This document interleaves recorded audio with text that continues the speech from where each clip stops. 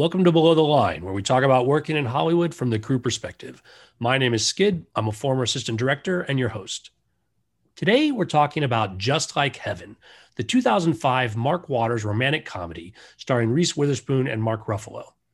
At Rotten Tomatoes, the tomato meter score is 55%, and the critics' consensus reads, delightfully sweet like a lollipop, Just Like Heaven is a dreamy romantic comedy that may give you a toothache when it attempts to broach difficult end-of-life issues by throwing a cherry on top.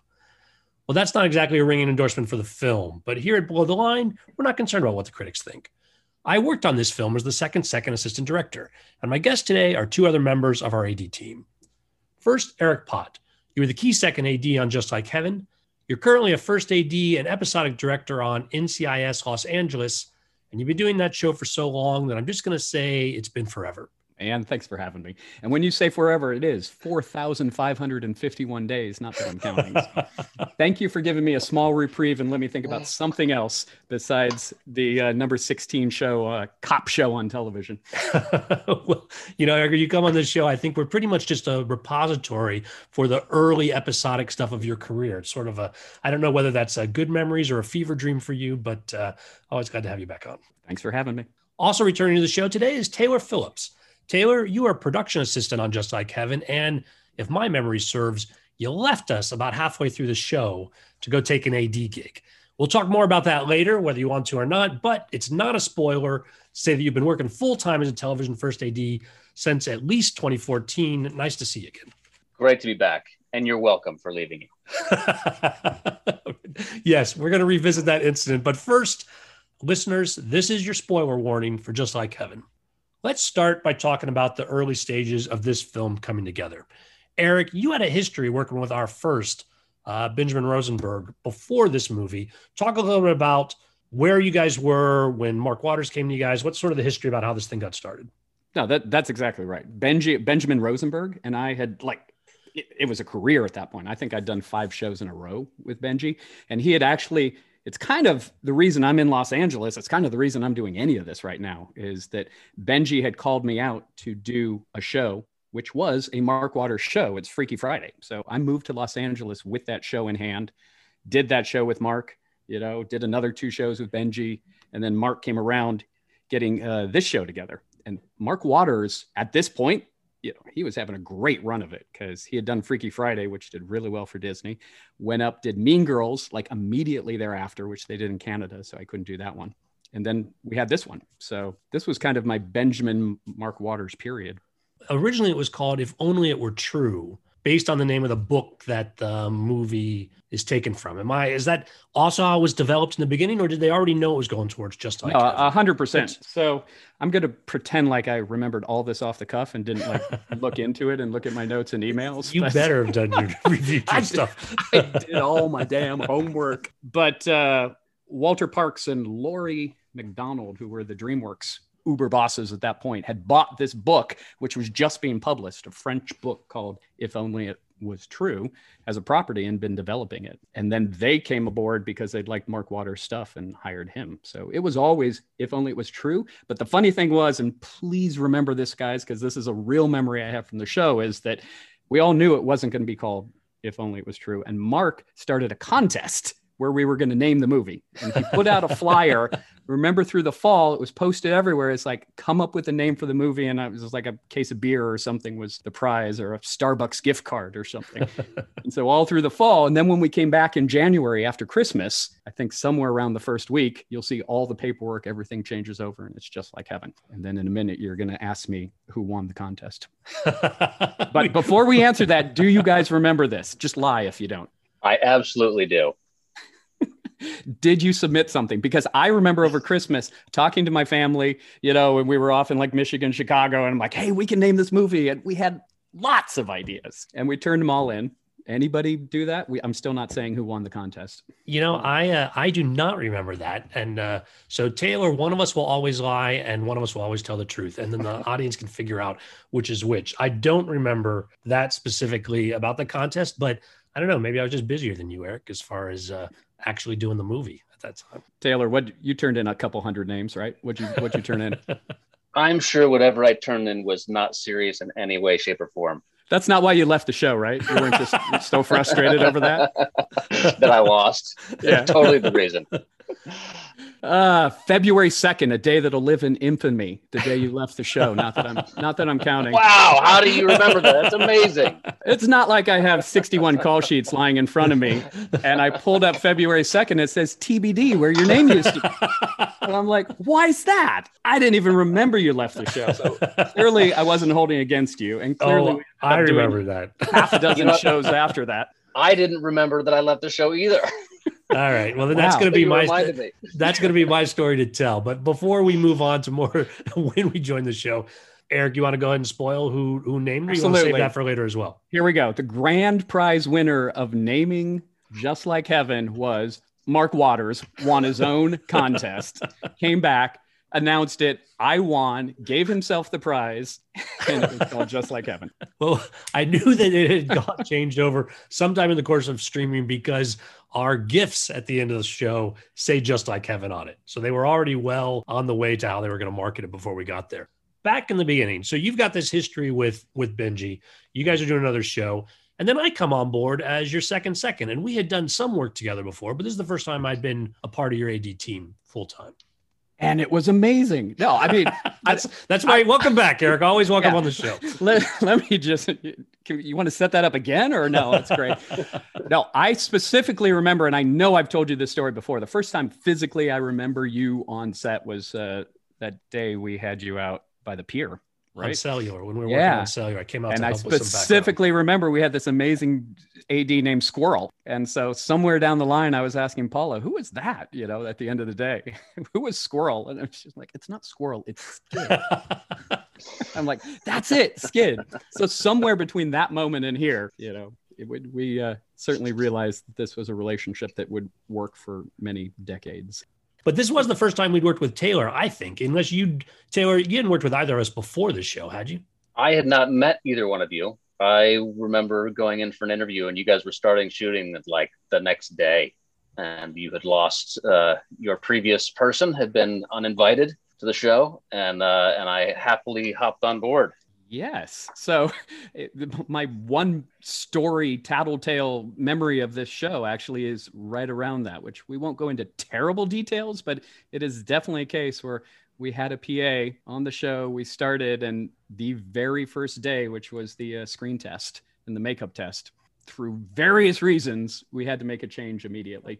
And so I would imagine your phone randomly rang, but I do not know how or where that number came up. Yeah, I don't remember who gave us the reference either. Yeah, I don't remember who gave us the reference for Taylor coming on board, but it was a big job because the spot we were trying to fill was the production assistant who was going to work with our first team, was work directly with our actors, keep track of their times and knock on doors and get their breakfast and such. And was a pretty key role for us to entrust to some guy who little did we know was going to quit early at that time. Wow. Holy cow. Did I quit maybe like 3 days early or was it? February 2nd literally is like a week before the end of the show. But here we are 15 years later, Skid, and you're like, oh, Taylor. Those stories I'm going to save you later. But so we came together in LA. Beyond the testing, I don't think we did much shooting in LA before we went up to San Francisco. Like I feel like we kicked things up off north. Or refresh my memory since you've got all the call sheets in front of you. You're 100% right. We started the show with 2 weeks of production up in San Francisco. We had flown up there, we'd tech scouted up there, and that was the first 2 weeks. It was 10 days we were shooting up there. Then we moved back to Los Angeles for the rest of the 55-day shoot. So there was a screen test day, which was the day it became clear that we would need to find a replacement for Taylor. And then there was like a visual effects test. There's the screen test day where we figured we needed a replacement, and Taylor was that replacement. We didn't know by then we needed a replacement. Oh, no, that's Taylor. The thing. Secretly, I still carry this bitterness over his, the great abandonment of 2005. All right. Well, jumping in. So we're shooting in San Francisco.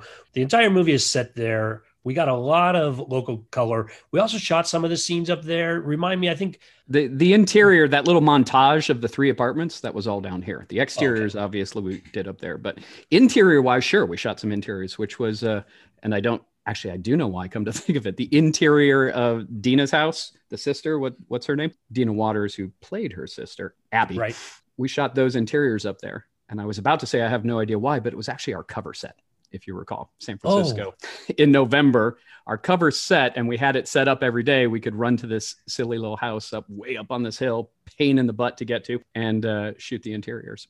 I had As forgotten a side that. note, I shot in that silly little house 15 years later as a production manager on Looking, an HBO show. So I remember standing in here going, I've been here before.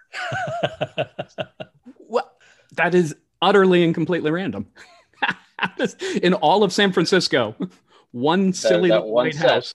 San Francisco is an area where I'm willing to go out on a limb and say there are certain apartments and areas that do a lot of film traffic. I don't think anybody shoots full movies in San Francisco, right? Like it maybe occasionally, but generally people go up there to get San Francisco and then go back to wherever they're doing their principal production. And so I bet it is a small list of folks that are the ones people look at for cover sets or interiors or things like that. So it isn't a complete surprise that being back up there, you might shoot some of the same stuff. Well, thanks to you guys, I have been working up here on and off since then. And I actually met my now wife on that trip to San Francisco. So thanks to you guys. Are you seeing the kismet of the arc of your life, Taylor? That goes from, our key PA being fired at a makeup test to you, being the mayor of San Francisco with your wife right now. That all ties together strangely.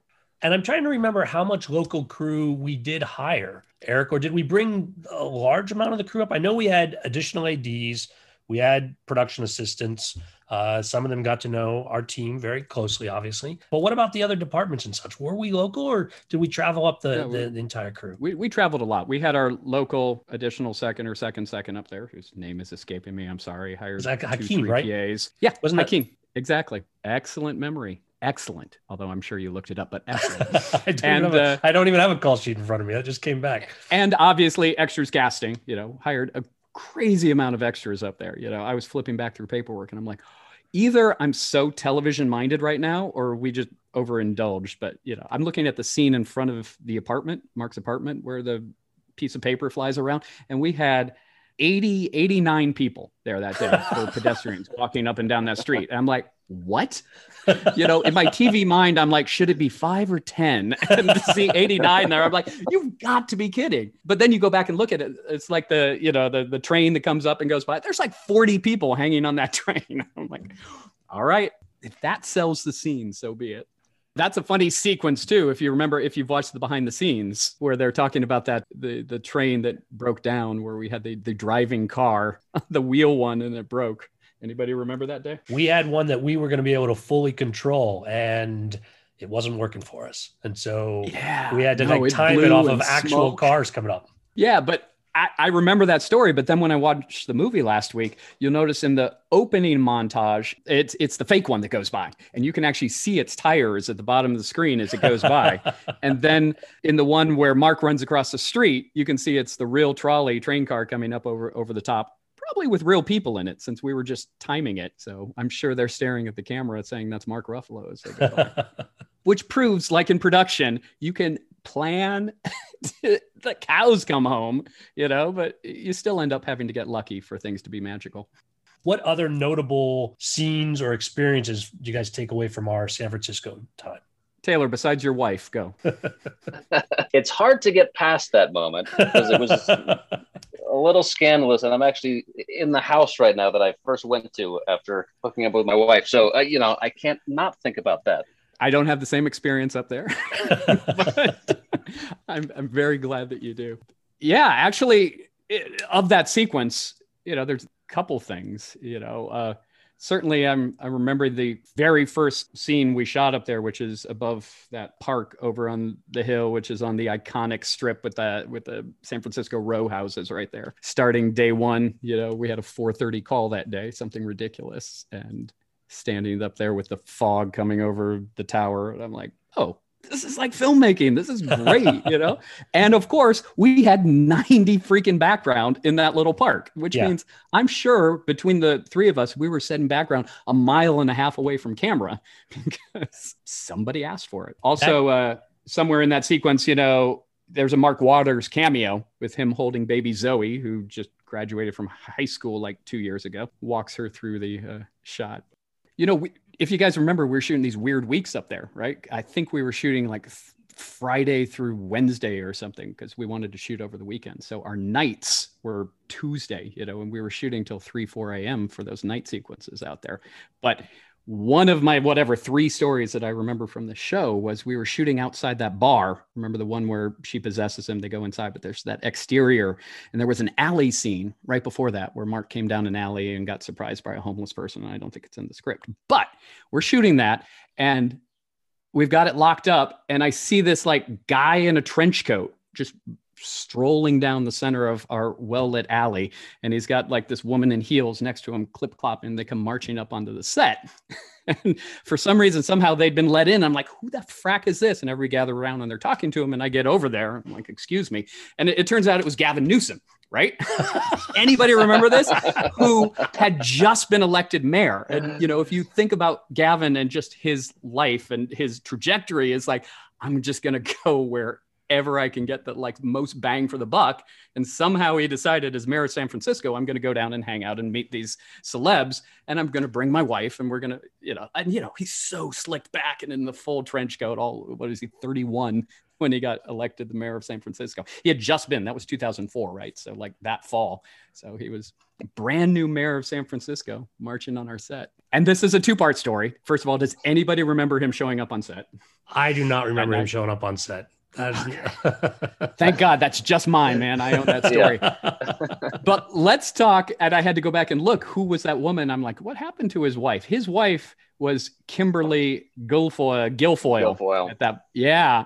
And you start seeing what happened to her. She's Trump Jr.'s girlfriend years later and hanging out at the White House. And I'm like, I know that woman too.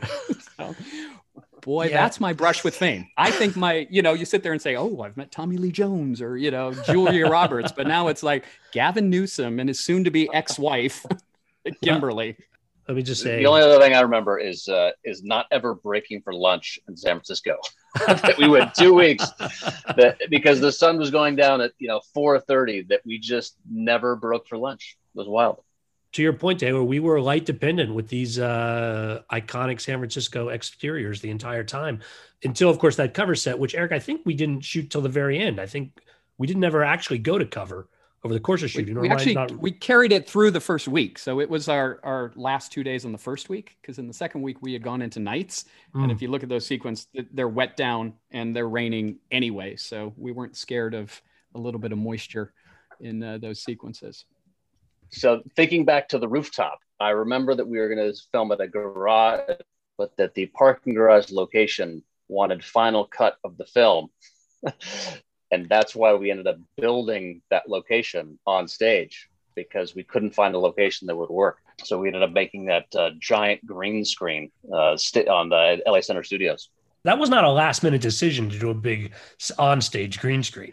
To be a little bit fair, we had a location up in San Francisco. I have the scout photos, and it is precisely what's in the movie. And so we did end up going up, sending San Francisco, shooting a background plate to put onto our parking garage of whatever the Bay Bridge or whichever bridge is in the background. It's also a CG helicopter there as well in the background of that. So yeah, we were going to shoot that in San Francisco, and we did not. That's maybe a good transition, because that's one of our biggest sets back in LA. And so we come back down. So we built that rooftop set and had screens all the way around. And if you do watch the making of, it's obvious people can see what we've done, but I don't think it's that obvious in the movie that we're doing that. No, I mean, I'm certainly watching for it. So, 2004 visual effects are not quite up to slough here. So, I mean, to my eye, it certainly looks like a blue screen, but just the scope of that set, is still really impressive for a silly little, romantic comedy. Both of those, the apartment set was huge as well, but that rooftop set was all of stage 2, which is not a small stage. That's LA Center Studios. And, walking in and seeing a 360-degree blue cyc all the way around that rooftop. And, in the movie, when they're doing those sweeping shots around and you get, the entire scope of San Francisco down there, it's pretty impressive. As you also mentioned, Eric, our other major set was the interior apartment itself, which was built to scale, right? Like we had all of those rooms that were all connected, and from the kitchen to the dining area to the living room to that little alcove, had the windows, a couple of scenes take place there. That was a huge set where we did most of our work, if I remember correctly. You are 100% right as owner of the podcast. 100% right. You got that. And, there was no cheat there. As you said, it was a legit straight line. Everything you see in the movie is exactly where everything was. Minus, there's a stairwell up to a bright light to indicate there's a rooftop, but everything else. And to make it just slightly harder, it's elevated. It was, 8 feet off the ground, the entire set. For two good reasons. One, she falls out the window, but the second is because the translite, that is not visual effects. Here's a little secret behind that. Was an actual picture of huge translite. And according to the guys, and this is on the DVD, it's the largest San Francisco translite ever made. I won't vouch for that or not, but because you'll have to look down a little bit, when you go up with the camera, you end up looking down through the window. This whole set has to be elevated so that there's translite below the windows. So it's more impressive than you think, home audience. But yeah, it was beautiful. It really was. It would fool you. If you guys remember those night scenes in there and we get a little smoke in there and lighting and you'd stand inside that front and those bay windows wrapping all the way around, looking out over all of San Francisco below you. You're like, I buy it. It's pretty good. Yeah, no, it was really amazing how that all came together. Great production design that created the space where, and again, since we're spending so much time there, you need to do the variety of where we're filming and being able to stage, and just having that flexibility, I think was a huge asset for us. Literally, that was Carrie White, who is a very good production designer. And to that end, we were in that apartment for 14 days, which you're like, wow. Again, I'm so TV minded. I'm like, how on earth could you shoot two-handers, basically two-person scenes or three-person scenes in the same set for 14 days? But it's a major part of the movie. I feel like we were in that apartment so the way we were structured is I was largely working on call sheets and contacting actors and coordinating the next day. And I remember going in and off that set, as you said, elevated as it was, for you to look at something that feels like almost the entire movie to me, like more there than anywhere else. Well, I think we've just let the audience into a little like behind the scenes of how much fun you might or might not have been having on the show. If that seemed interminable to you.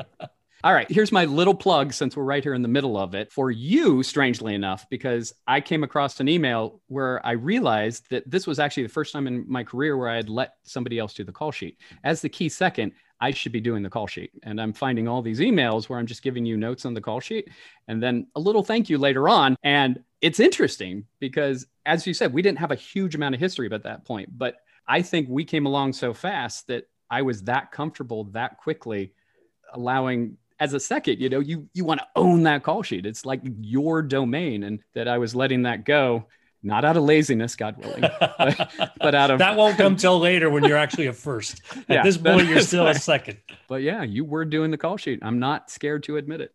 Well, we'll balance that story by me telling the one that actually comes up the most when I'm thinking about Just Like Heaven. And that's when I was also giving call times to the actors, and Jon Heder, oh God, a major role. I think he'd done a couple of things since Napoleon Dynamite, but they were trying to capture some of that energy, not quite as wacky. He's a great guy, but I called and gave him a call time, and we're getting ready to shoot, and he's not here. And it's one of those early morning calls. We're shooting in the apartment, and I call up John and I say, John, where are you? And he says, oh, you meant 6 a.m. I thought you meant 6 p.m. And I was like, oh, did I really mix that up? So at this point, we don't have anything else to film. Does anybody else remember me being in the trailer and Binge coming out and clearing the trailer to talk to me one-on-one? At this point, is that, or is that just I'm holding on to that one? I think that's your own little cross to bear right there. I mean, I certainly remember the event, and it's a story that I've told as a precautionary tale to ADs multiple times through the years, that if it involves an actor, hold their hands, look into their eyes, and use very short words, because it's remarkable how the simplest things can get confused. It's clear that this had not happened on the first or second day of filming, or when we were doing the tests, because then otherwise you would have been replacing me at the last minute as well. I think at this point, Binge trusted me, and he said he knew I would take a bullet for him on the show. He knew it wasn't on purpose, but it could not happen again. That was our conversation. I don't know what you guys managed to film on set while we waited for John to come in from wherever he was, Malibu or something, for Christ's sake. I don't know how far it was, but it wasn't a short drive. And, we moved on from there. But yeah, that was a lesson I took to heart as well. You got to make sure it's clear, and then you got to have them repeat it back. Repeat it back to you. You got to mention whether it's going to be breakfast or dinner you film them when they come in. Anything you can do to make sure they lock it in. It's so random. It's like an actor saying, "Oh, I thought you meant, next March." And it's like, no, I'm sorry. It was tomorrow when I gave you the call. Like, how on earth did this happen? I just remember thinking, thank God it wasn't me. Thank God I didn't make that mistake. And with whatever 17 years of retrospect, now we can laugh about it. So the first 10 years were mighty painful. Well, it was a good lesson even then. It didn't happen to me on another show, I think. Of course, I've only got a couple more years before maybe I'm moving on. So, see, to be clear, it's never happened to any other AD in the history of cinema. We're shooting on the stage. We wrap you at noon, and you think you have a 6 p.m. call on the stage. I mean, what? Possibly. I don't think he'd been in the day before. I don't think he went home with a call sheet. I think there was a phone conversation. In his defense, he probably doesn't normally get up till 6 p.m. So that sure makes a big difference. While we're still talking inside the apartment area, and something you said earlier, Eric, I want to go back to the visual effects in 2004. Obviously, they're not what we see today, but there's quite a few of them in the apartment. There's where she's trying to grab the phone. She stands on the table. She punches Mark in the face and it goes through. She's inside the fridge for a while. Talk to me about what it was like capturing those visual effects in 2004. What's interesting is those are such like low-key old special effects. They're like lock-offs. You shoot a plate of a refrigerator and then you put her in there and you shoot her and we just comp it together. It's crazy how effects have moved in 20 years, which are now the effects guys are just off in the corner. It's like, yeah, just shoot it. I'll fix it, because they're just tracking marks. You want this motion. They don't care anymore. They'll just like do it because every 15-year-old with a laptop, and After Effects can crank this stuff out. But back then, the effects you're talking about, like the phone, it's so simple, obviously. I mean, it's Star Trek effects, which is you lock off the camera, you shoot the plates, and sure, her hand goes through nothing, and there's the phone there. The two hard ones for 2004 were the ones we did on MoCo, which is motion capture camera rig, which people don't even use anymore, and it's probably the only time we ended up using it. I don't actually remember shooting MoCo too much, which is a computer-controlled camera. It's the one where she like dissolves as he's walking down the hallway. Anytime the camera's moving back then and there was a visual effect, you'd have to match it perfectly on a motion controlled camera. So there's two of those in the show. And if you flip through our call sheet somewhere, it's like a big chunk of the day. It'll be like the whole morning. It says the MoCo shots. And so we did those.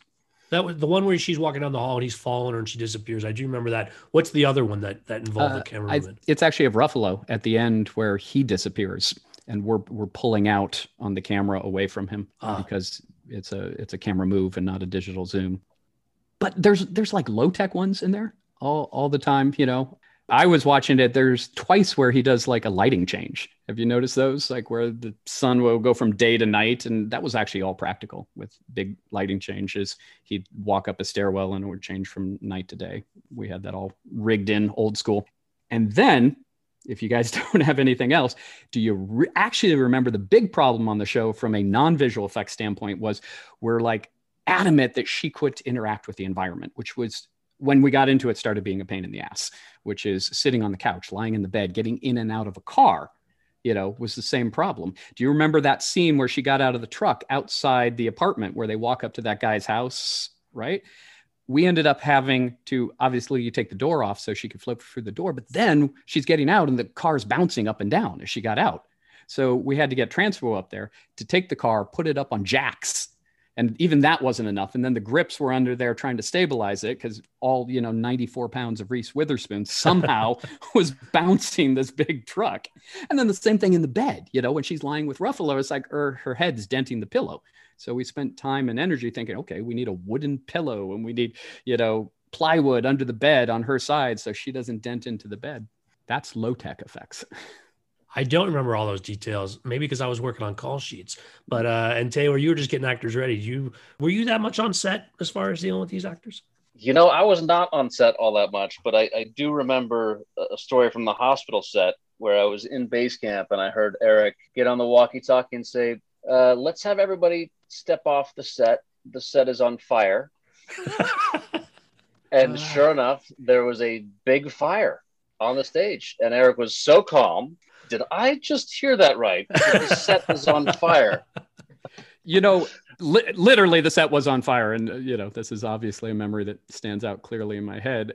It's one of those moments when you look up and you're like, what is that? And it's fire. And then like runs through your head. Oh my God, I got everybody out. And then I'm like, I can't yell fire. You know, the cliche is you can't yell fire in a crowded movie house. So I should not yell it on the stage. So, you know, I'm like, I'm going to be so calm right now. I'm like, all right, let's remove the background over here. All right. And, you know, who was on set with me at that point, I'm like, you guys grab Reese and let's get her off the stage. But here's the little backstory. At that point, we were shooting the sequence where we're rolling her around the hospital and she's literally strapped in that gurney. And it took several minutes because of the IVs and the thing in her mouth and all that stuff. And I'm like, we don't have time for that. So we literally grabbed Reese on the gurney. And we're pushing her through the set under the burning, flaming, you know, it's a light that had caught a bunch of stuff in the beams on fire, and it was growing pretty fast. We rolled her out completely strapped on the gurney outside, and we're outside counting crew, making sure everybody's there, and Reese lying strapped to a gurney saying, you know, could you maybe please let me off now, guys?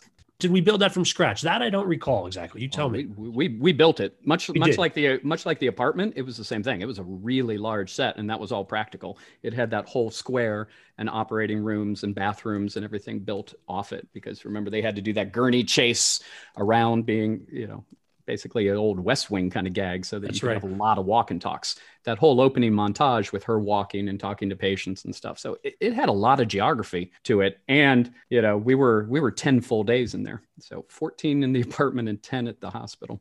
My other note, and it ties together both our practical visual effects and the hospital, is that sometimes we had Reese in the bed for the coma, but when she's doing the ghost, we had a photo double that looked enough like Reese that when we put the mask on, it was like she was in two places. But we didn't do that visually. That was practical. We had somebody else to be her in the bed. Let me put a caveat on that, which is that is right. We had this girl from Utah, Mara Lee. Remember this? I think she talks about it on the DVD, so I won't endlessly belabor it. But Reese knew of this person that looked just like her. And hook and crook, we got her on the phone and flew her whole family, and as I recall, her 5 kids and her husband, the whole Mormon family, out to Los Angeles and kept them for weeks while we, you know, did this.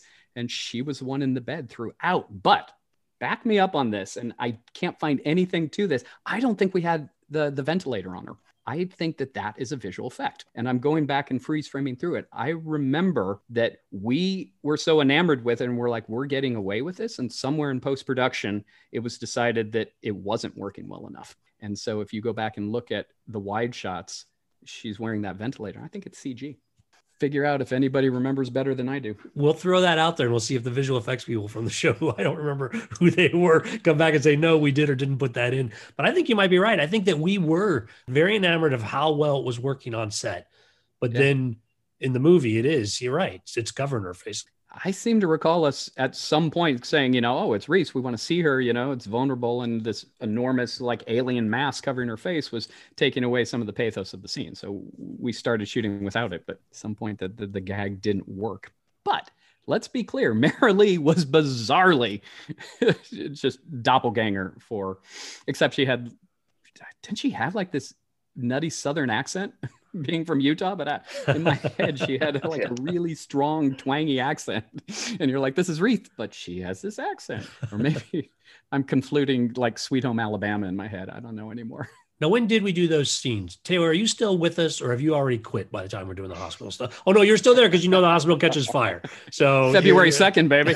Look it up. Yeah. My wife was actually in the hospital working as an extra. February 10th was the last day shooting. So as bitter as you are, Skid. Really? It's only like a week to go or something. Oh, yeah, wow. Exactly. In that context, Taylor, do you remember working with Mara Lee and, you know, as the photo double, getting her ready, or her family being around? I don't think I had any interaction with them at all. Do you recall any of that?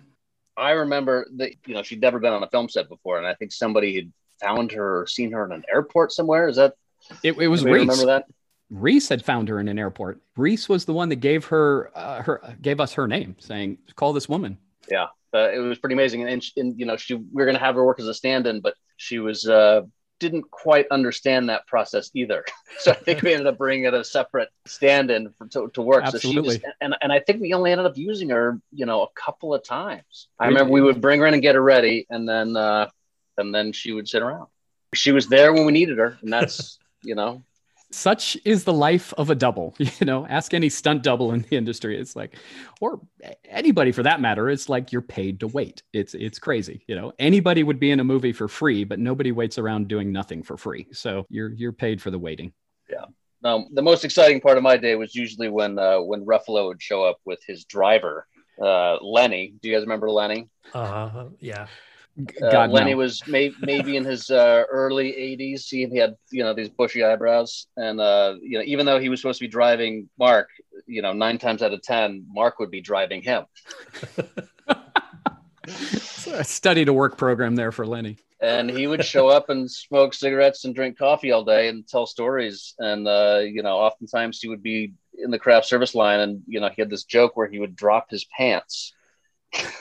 And as he was at the craft service table, and you couldn't get away with that today, but back then everybody thought it was hilarious.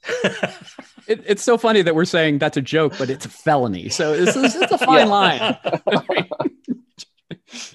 I like today. Oh, today we're talking. Yeah, that was 2004, 2005. Kind of crazy. Not exactly the dark ages, but far enough that I have almost no memories of the show. I don't remember the specifics on that, but they had some kind of history. He had worked on something, or Mark had a friendship with Lenny, and that Lenny was his body man, for better or worse. Yeah. No, and Lenny had a very interesting past. I think he had written songs with Nina Simone, and anytime you sat down with him, he gave you Hollywood stories that went back 50, 60 years. It's so sad that ultimately, that's going to be us. So us sitting around telling you remember that time, Mark Heater, you guys aren't going to believe this. At craft service, it's, where's my pants? Yeah, they might let you know, Eric. Well, talk to me more about working with the cast on this. Taylor, you were getting them ready every day, except for apparently the last week. Like I said, still not willing to let that go. But what was it like working with Reese, working with Mark Ruffalo, some of the other notables in this group? They were great. They came in on time and did their thing. I mean, I don't know that there's anybody else that's nicer than Mark Ruffalo. He was a class act. And Reese was great. Gave us all great wrap gifts at the end of it. And I think she was going through a divorce at the time, but she still managed to be just a total delight. I came in being a little concerned because, my predecessor had been uninvited, partially due to, 4 hours into the day. Let's be totally clear how long they survived. It's like the trailer's a wrecking machine. Not everybody gets along with everybody on every set. Yeah. And there are certain people that you cannot fire, and there are certain people that can find other work. So you were stepping into a situation where there's some challenges for sure. Yeah. I think it was only the first or second time I'd run base camp. It was a good team. I mean, I think sometimes you get divas, and there really wasn't, it all seemed to go quite smooth until apparently I left you guys high and dry.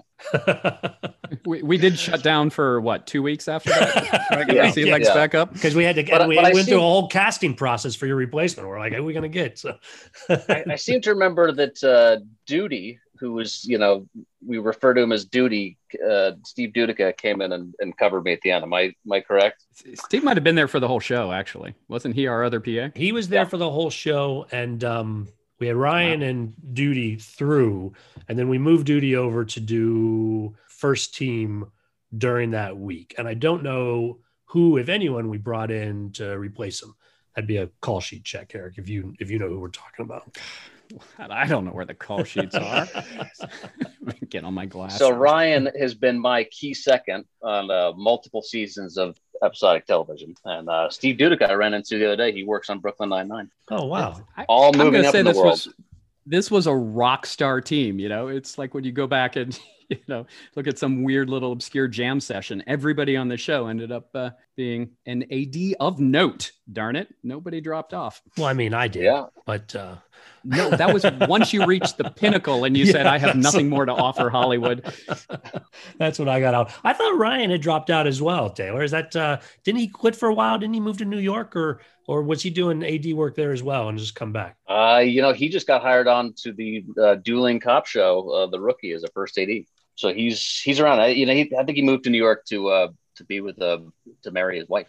Oh, okay. He's Well, back and forth. All right. Well, you give him my best, and we'll have to get him on the show. So speaking of that last week, which we alluded to the whole time, the story that I remember, and Taylor, you might have even blocked this out, is you were worried about leaving the show and what it was going to mean for your relationship with us, because we all had gotten along really well.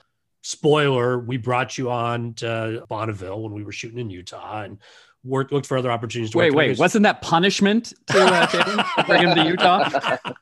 Yeah, you didn't have a choice about joining us on that one, but you were worried. Like, this is payback. You're coming to Utah. We're going to pay you $9 a day, and you're going to love it. My sage wisdom was it's perfectly reasonable for you to leave, particularly because you're a PA for us, and it was an AD gig. You were going to get a AD, and I don't remember specifically my very first second AD job.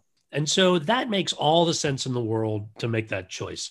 The challenge is that how you're remembered is unfortunately going to be out of your control, in the sense that if you leave and it goes well, then all the memories of you are going to be great. But if you leave, and even if it's not your fault, if duty fucks it up, you're the one who's going to be responsible for that. And that's a risk you got to take. I think it's a risk worth taking in your situation. I think I counseled you that at the time, that I thought you're making the right choice. But boy, if this next week is awful for us, or, again, in my memory, it was the next 6 months of the show that you were abandoning. But, if that had gone bad, then yeah, there might have been some unfortunate bitterness that can follow somebody when you leave a show early.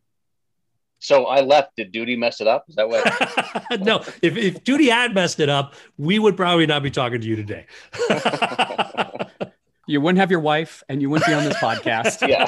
This whole alternative reality, a Disney Marvel spinoff show. Yeah, you really owe duty for everything that went well for you after that. Congratulations.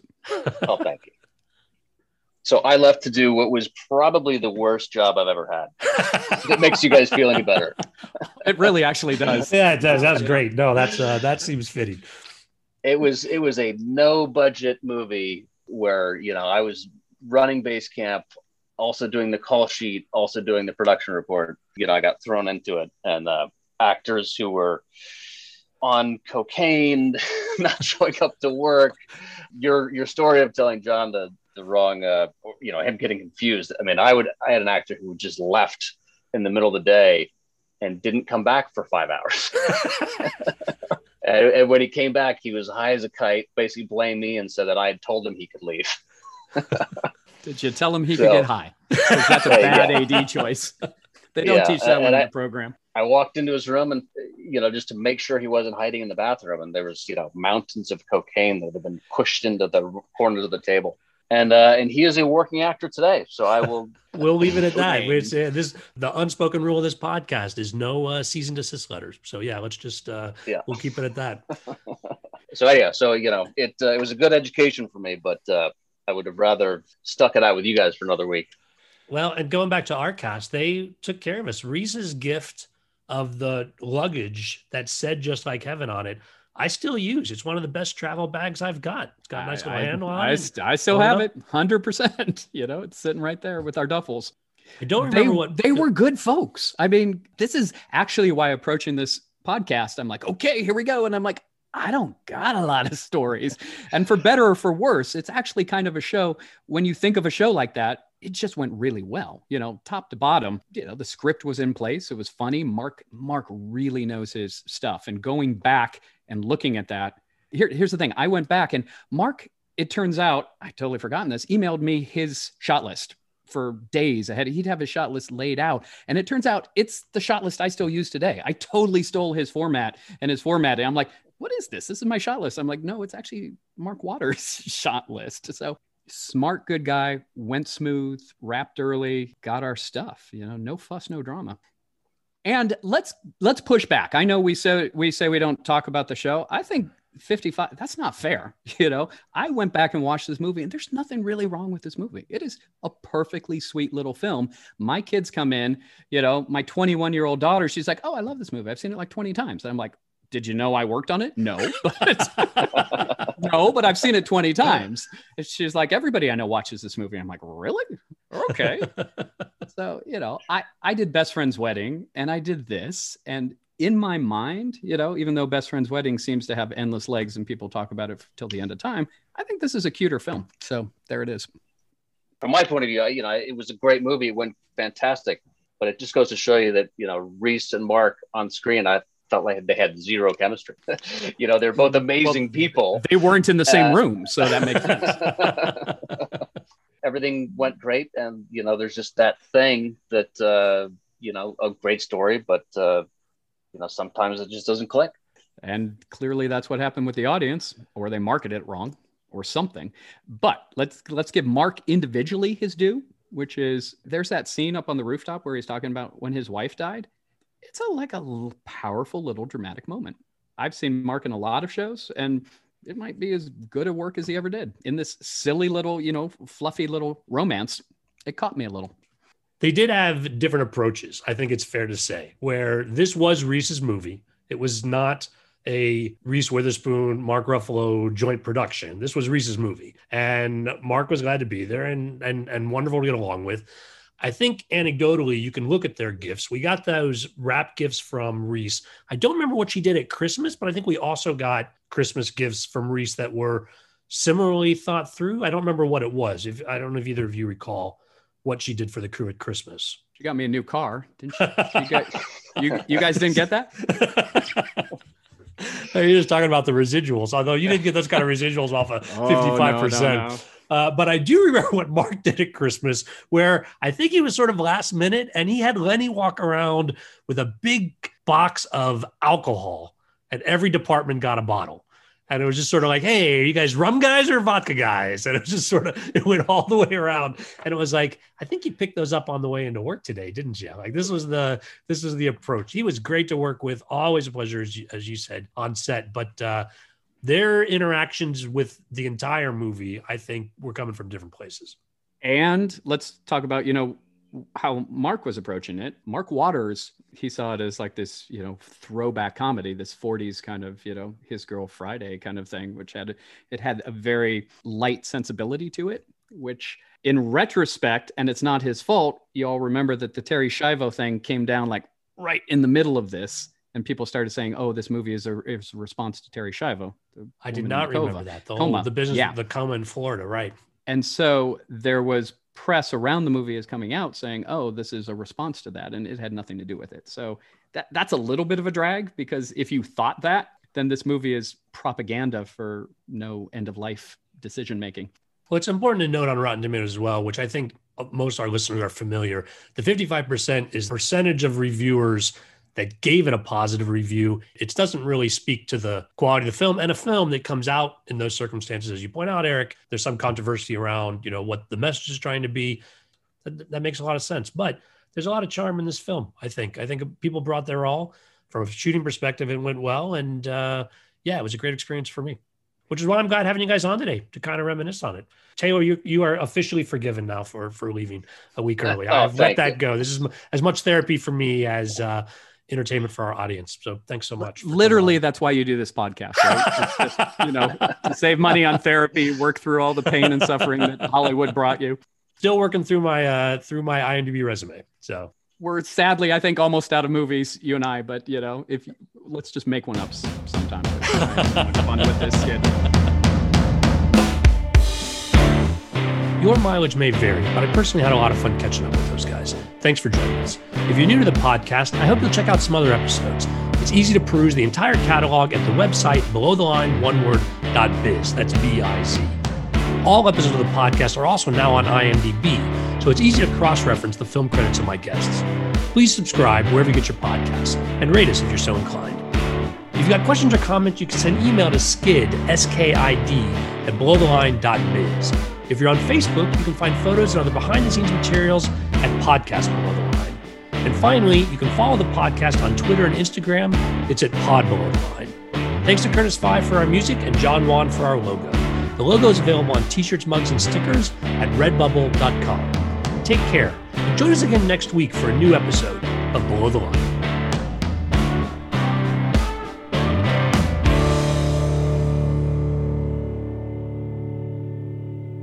Taylor, any reason to see your smiling face? Well, I'm back on SEAL team, so I'm sure we'll be crossing paths on, at locations this coming season on the CBS dial.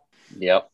Strangely, we are doing 3 episodes for CBS, and then we are transferring to Paramount Plus. How's that for odd? Can you use more profanity once you're over on Paramount Plus, or is that basically just network, but more complicated to access? We'll see. We'll see. I don't think anybody really knows yet. I think it'll give us a bit more flexibility to, drop some F-bombs or, show some butt crack. But, just what America's demanding. It's the measure of adult television. We had an episode where, we shot 25 people, like in the head, but we wanted to show a little butt crack, plumber's crack. One of our actors, as he was drunk getting in bed, and CBS said, "Oh, that's too far."